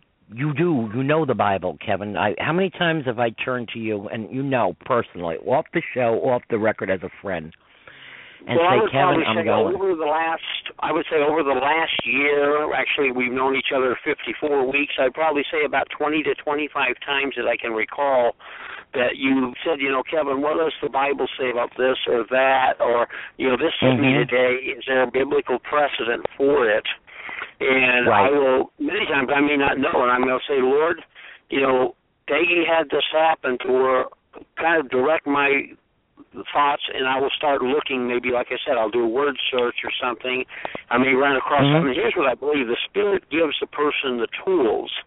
That's a hand. If you're dealing with a Gideon Bible in a hotel, he may give you everything, but if you've got study references or a computer, he will guide you as to what resource, or say, do a word search on GRIEVE, or I would like for you to look at this cross reference in the Scofield Reference Bible, or whatever, and you'll start getting pulled by the Spirit to look at this, look at that, and then like he did, he dropped that scripture right in my mind last night, Revelation 21:4, that he will wipe every tear from their eye. And I want to tell my listeners, I want to tell my listeners, too, not just from my professional, if you want to call it professional, because I do this as a volunteer, but it's professional way, but my personal life things have happened, and I'll get a hold of Kevin's ear, and I'm like, Kevin, help. I'm feeling this way or I'm feeling that way. And why? How do I deal with this? I've done this to you, have I, or have I not, Kevin? You know, in my own instance with family and friends. Perhaps not there. I don't think quite that way, but you've asked you for a biblical take on an incident that's already happened or that somebody's already doing, and that's where I start off with, as I just described, how do I approach finding biblical answers to something, because I want it to be a straight story. I was almost afraid last night when I was seeing that 3/4 of these things on grieving in the morning had nothing to do with the death of a loved one. I thought, good grief, what am I going to say on Peggy's show? But with prayer, with beginning to search, relying on the Holy Spirit, I gave you what I did get from the Holy Spirit and from the Scriptures. Right. And that's what I feel glorifies the Lord mostly, is when we give His word straight. We did that in my old Sunday school classes for adults, is that we go to the Scripture. I might have a new international version, somebody else have a King James, somebody might have the Living Bible.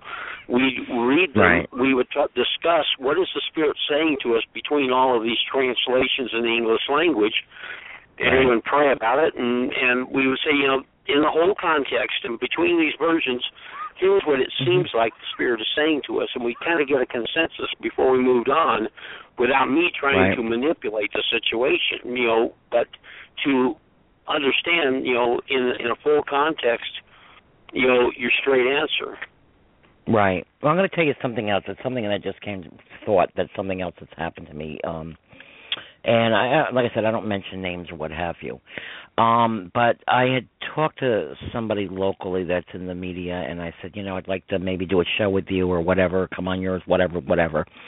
And they said to me, well, my show is about moving on and whatever, like you really don't fit my bill. I mean, she's had other intuitives on and things that have happened to her. I don't fit her bill because I've lost children, because I talk about reality, because I talk about grief, my feelings. I don't fit her bill because it's all fairy dust and fairies life, and it's all happy, joy. Sorry, people. Welcome to the real world.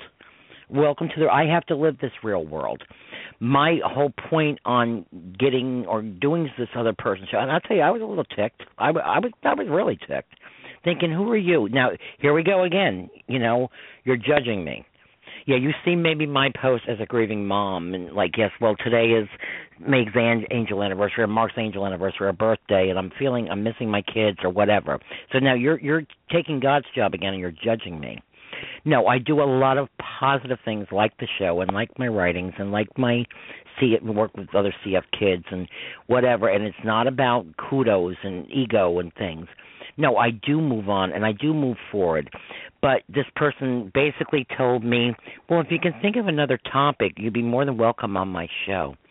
Well, grief is a very real topic, my friend. Okay, and there's a lot of people underline without, they put on their happy faces when they have their yin and their yang, their sad face underneath, because it goes both ways. Welcome to life, sweetheart, And I've heard her, and I thought she would be interested because I've heard her private shows, and she's pretty well known. I've heard her private shows of her own blog with other intuitives on that are very well known, but because she knows me, we have mutual friends, whatever. Well, I was really ticked, why don't you just come over and slap me across the face and tell me that I'm just not worthy of your show? I was very insulted. I'm not going to lie to you. Very insulted. People, and now we go back to Joel Osteen again, that they want us to shut up about this. They want us to be silent about this. Well, I'm sorry. Grief affects, whether you've lost a child or you haven't, we all, sooner or later, get affected by grief. Okay? And I think I take a very positive approach to it. I think I don't sit and dwell constantly. I think I do.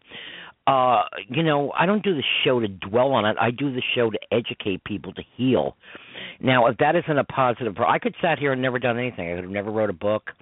I could have sat here on Facebook all day long and cried. I could have never done anything, but I've done things. So have other grieving parents. Yes, we all cry. We all mourn. We all feel. but you come on the show and you talk about it and you try to help other people through it. So you're doing something. And that's what I was asking. It's like, well, and this person basically kicked me in the butt and said, well, in other words, you're not good enough to be on my show because we don't want to hear your story. I'm like, oh, well, you know what? I don't want to be on your show. Guess what? You're not worthy of my show either, darling. It's not tit for tat, but, it's just not, I just had to say that I was very insulted. I may not be Miss Professional radio show host or whatever, but I speak the truth and I do a lot of good, and sorry, grief is a big part of life, and we need to educate and teach others that, what, there is a process you go through, whether it be a spouse or a parent or a sibling or a child, and that's basically what I think I do. But a lot of people think I'm stuck in all this negativity, and I'm sick of it, to be honest with you. I'm really sick of it, people thinking this, and it's like, I can tell it's almost... for a long time, and I don't see negativity in it. I see you honoring Meghan Mark, or saying, I still think of Meghan Mark, or I will always remember Meghan Mark. That's not negativity to say that sort of thing. It's real. It's real. Yes. It's real. It's real life. They don't want to hear about Meghan Mark. Maybe I don't want to hear about your kids going off to college and your empty nest syndrome. Maybe I don't want to hear your kids about in the academy. Yeah. Maybe I don't want to hear about your kids going off to war. My kids still count too. Guess what? All I have is their memories and the things they've done and whatever. That's all I have left to share with you. So why should I be subject to you sharing with me about your kid? Well, my kid's going to college and I feel the emptiness and what am I going to do? But they're going to come home. You're not going to have the empty chair like I say at Christmas, okay? I'm not mocking people for feeling that way, but let me feel my way. Let Trish feel her way without Ryan coming home, and me feeling this way without Meghan Mark coming home. We are entitled. That's all it's more of an entitlement. We are entitled to these feelings, and that's what I'm trying to tell people. We're entitled to mentioning our children. We're not, and we go back to what Osteen did. We're people still, even in the high ranks of the public eye, think we're supposed to, like I said, we're living in fairyland here. It's not. It's real world, and grief is part of it. It's time people are educated. This is why I wanted to make it a clear point that the one who takes away grief and mourning is the Lord, and that if it doesn't happen, there's no time frame. The Bible had formal time frames, where, like when the nation of Israel mourned Moses and Aaron each 30 days. That was more of a formalized thing. But in the instances, let's say in the Bible where Jacob mourned for Joseph because he thought a wild bear tore him to pieces and killed him, when in reality he was sold into slavery. But he said, I will mourn for him the rest of my life. The same was true when Absalom was going to overthrow King David. That was his own son. But when he was killed, David mourned for him, and it said he mourned for him many days. So the fact is that, if the Lord is not ready, I know that's the wrong wording. If the Lord has chosen to take away the grief at a later time, that's his time frame, and nobody can say, well, if the Lord's not doing it, you need to get off your rear end and do it yourself. There's no such command in Scripture. There's no such command anywhere. Well, like I said, this person that I contacted, I felt very insulted. I'm like, you're supposed to be so versed in what you do and what have you and whatever, and yet, what do you think? I'm going to come on your show and just cry? No, I'm going to talk about how to treat, just like I do on my own show, how to treat us grieving parents and how we move on, how we move on, but we move on differently because life has changed so, dramatically, drastically. That was my point. Yeah. As I was thinking about it being the 1-year anniversary of my first appearance on your show, and with my friend Charles losing his mother on Sunday, I thought, well, what have I learned to do to no, that's perfectly fine, because it was you that gave me the right things to say. I mean, you and I didn't call each other Sunday or anything, but I thought, you did a show, I think it was your 3rd or 4th show ever, which you said is the things to say and not say to a grieving parent. And from that I remembered, I thought, talk to the grieving person about who they love. In this case, Charles's mother. We'd say, well, I still remember when she'd come out to the triple T and we'd have dinner together. She was always smiling. She always had a good word for everybody. And I remembered that one of the things you have said is very, very important is to be there for the grieving person. Say, I'll be there for you. You need me. You call me if you know, whatever. Because I know one of the worst things a person could do is avoid somebody out of not knowing what to say, and you've taught me that. And then the third, which is the reason for your show, is to talk about the signs, which I do now in my second book, you know, to talk about the signs you get, and this puts an awareness mindset, start, you know, noticing when there's a penny or when there's a dove or when there's something else, and it's out of the ordinary. Or your kid's face showing up in Ireland after his death.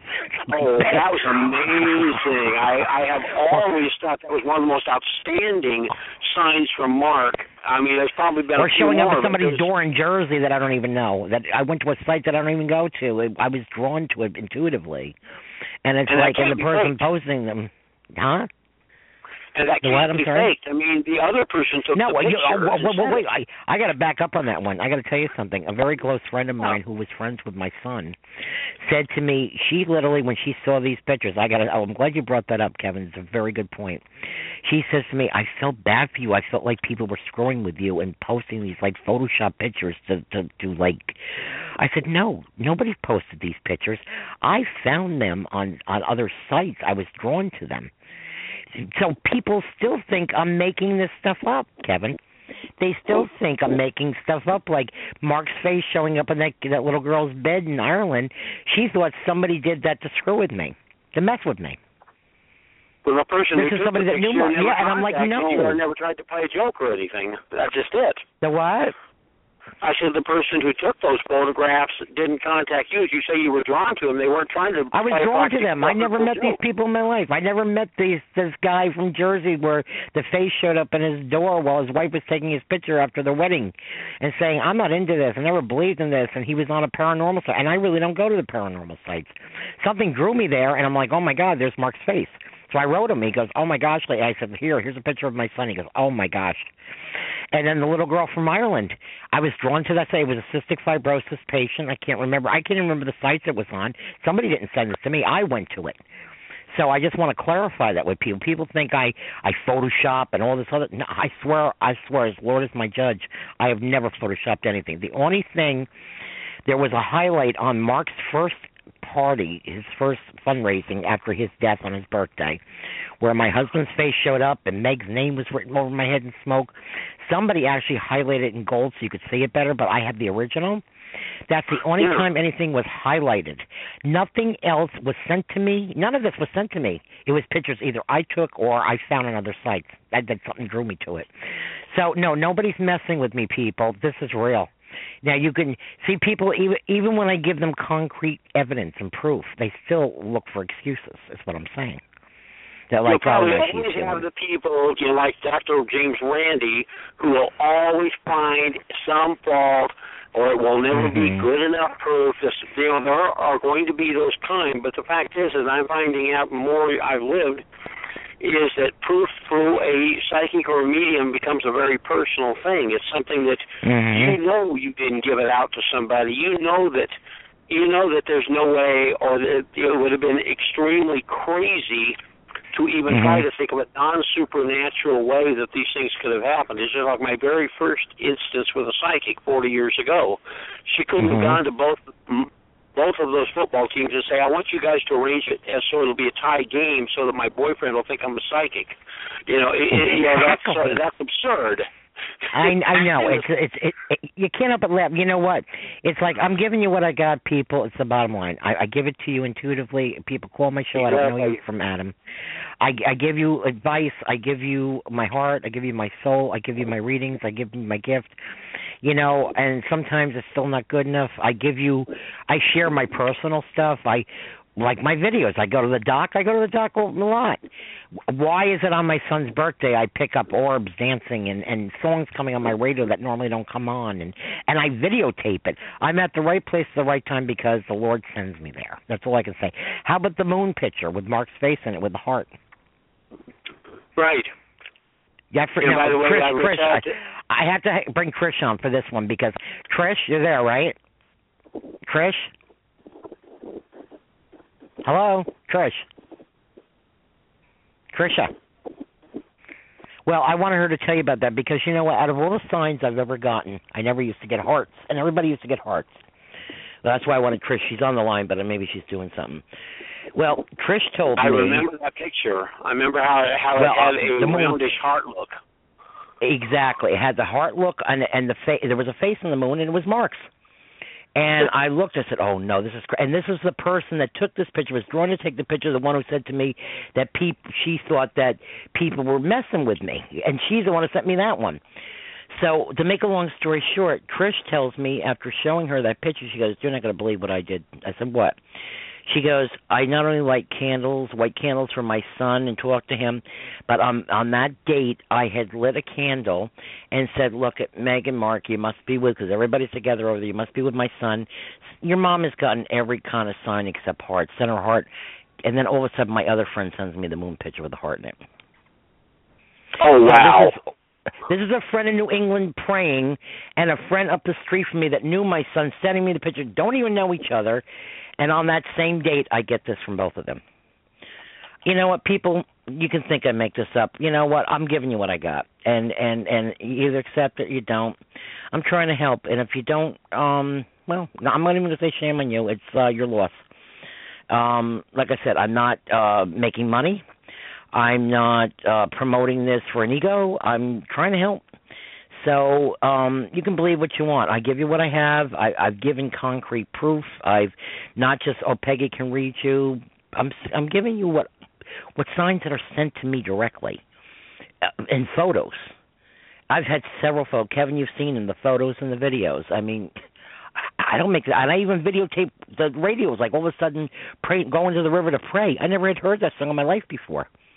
And that's what I was doing. I went to the river to pray, and all of a sudden the song comes on, and then I decide to videotape the ducks, and I'm seeing this dancing orb with a heart, like a kiss, like a kiss from heaven they call that type of orb, and it's dancing to the music, and I thought, well, and I look for all the obvious too before I go, like even when lights go off, I check the electric or TVs or whatever, what's happened to me.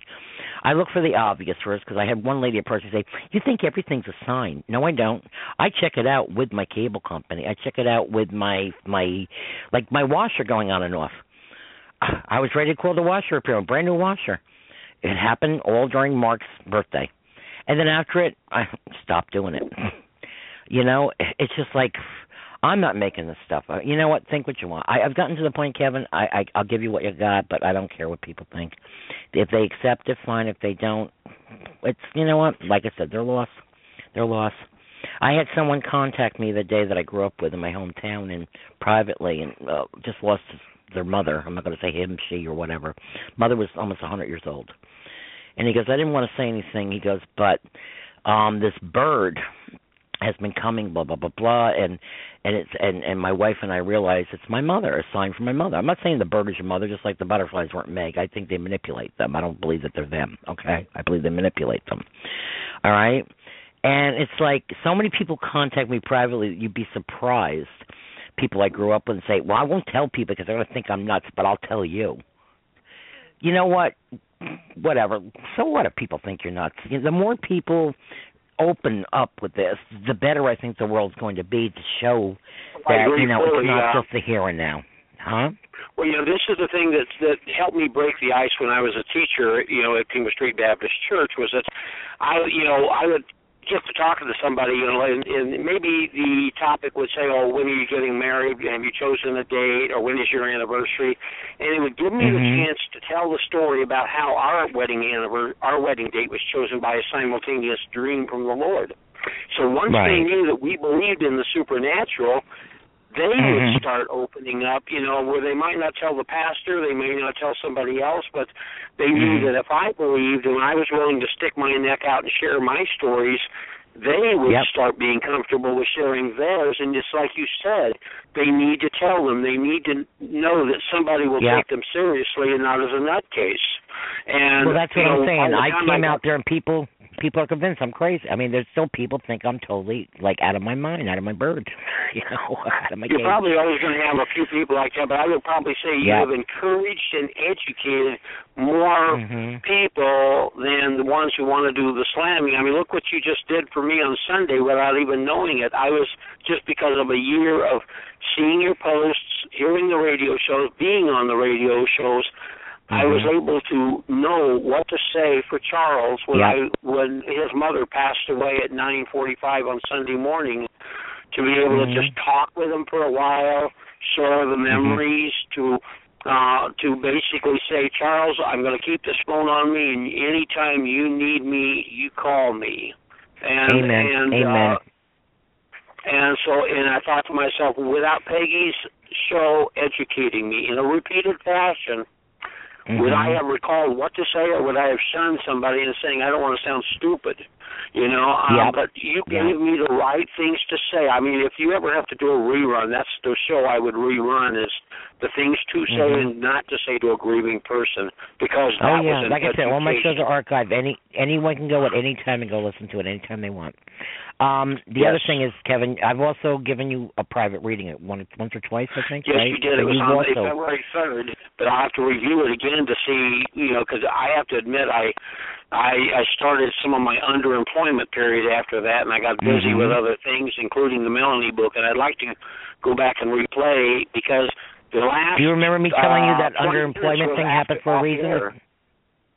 One of the things I do remember, one of the things I do remember telling you is that I know you were having a rough time with the underemployment, but I said it's all in God's timing, right? Basically, everything for a reason. It's time to finish Melanie's book. And wasn't it right after finishing Melanie's book you had all these interviews coming up and choice of maybe that's exactly employment? What happened in the time sequence. This was that it was part of my reading. On Friday, May 1st, I had 3 job interviews, okay? Then I finished the book at 10:30 p.m. on Saturday, May 2nd, and then on Monday, May 4th, I was offered a job. That's the sequence. I did predict that, though. I think you will remember that. I said there's a reason for this. There's a reason. Yes. And there was something about a song. I can't remember what the song was now. Something, I don't know if that ever happened. I like people, if I give you a reading sometimes, if I kind of predict things, like you're going to be somewhere, someplace, and there's a certain song from a loved one, it may not have happened yet. It may happen 6 months from now. Come back on the show and let me know. I like to. You did give me. I like to hear the validation. Give me a song, but I got to remember what it was by replaying the show. I don't remember what it was either. Yep. Yeah, and I believe in the archives you have the part, because it came on after the blog talk portion ended that you told me this. Well, the thing is, all my archives, when you go to the archives, you can hear after the blog talk. That's the good thing about my archives, because you can hear even after we're off the radio and we still talk. You can't hear it like if you're not on the phone up until after the 2 hours, but you can hear it in the archive. So if you ever go back to whatever, but I did I predicted that. I said, there's a reason you're not going to be working for a while, because you've got to get this book out. That's part of your job, part of the plan. And I remember that, and I remember you, posting something that you got these interviews and possible jobs. It was right after you finished the book, And do you know when the book's going to be out totally now? Or because you're like me, I actually a few months ago my poetry book was ready to go. It really is, but I still am doing the chapters in the beginning, to let you know where. So I've kind of put it on the back burner for the moment, Well, it looks like to me it's going to be late summer or fall, because right now I'm getting ready to do more of the pickier edits, but I'm also wanting my wife to hear the entire book, because she can pick out parts where the wording could be simpler and more straightforward to the listener, and they can understand what's going on. I'm doing most of it right now without an outside editor, just due to the fact of the financial limitations, but I still have to design a cover, table contents, get through those picky edits. So I'm estimating it'll probably be late summer to early fall when I have that ready. And what's the name? What's the name of the book? What is the name of the book? It's called Melanie, A Christian Medium's Life and Her Gifts of Spirit. And give everybody your first book's name, because we're getting down to the last minute now. Absolutely. The first book is called The Bible, The Truth About Psychics and Spiritual Gifts. It is available on Amazon. You can also read an excerpt from the book at my site, which is BibleForPsychics.com. Also, for free, you can look up my name on the YouTube, and there's a video called "Does the Bible Really Condemn Psychics?" It gives you a 28-minute nutshell version of many things that's in the book, plus a few more. So I encourage anybody who is psychically or mediumship gifted to look into that and know the truth. Or general population to understand it. Yeah. Well, we're down to less than a minute. Kevin, it seems to go by so fast, these 2 hours. I want to thank you again. This is Kevin SCHOEPPLE. That's Baptist deacon and author of second book coming out now. He said the name of books. My shows are archived. Kevin is out in Arizona. Again, I want to thank you, Kevin. You've been a great gift to my show many times and will continue to be, hopefully. Definitely. And, my book, again, is also on Amazon. It's a bestseller on Amazon. Rainbows, Butterflies, and One Last Hug. You can get the Kindle for $3.99 if you want to read it. Kevin, you have any last words? We got about 20 seconds. Just the fact that your show is an education. Keep doing what you're doing. Keep on comforting, being there for the grieving parents, and encouraging them to live the life that Jesus called them to do. Amen. Thank you. Kevin, I want to say good night. We're down to 5 seconds. Good night. Thank you all. Good night, Bye-bye. Peggy. Bye. Good night. God bless. Bye.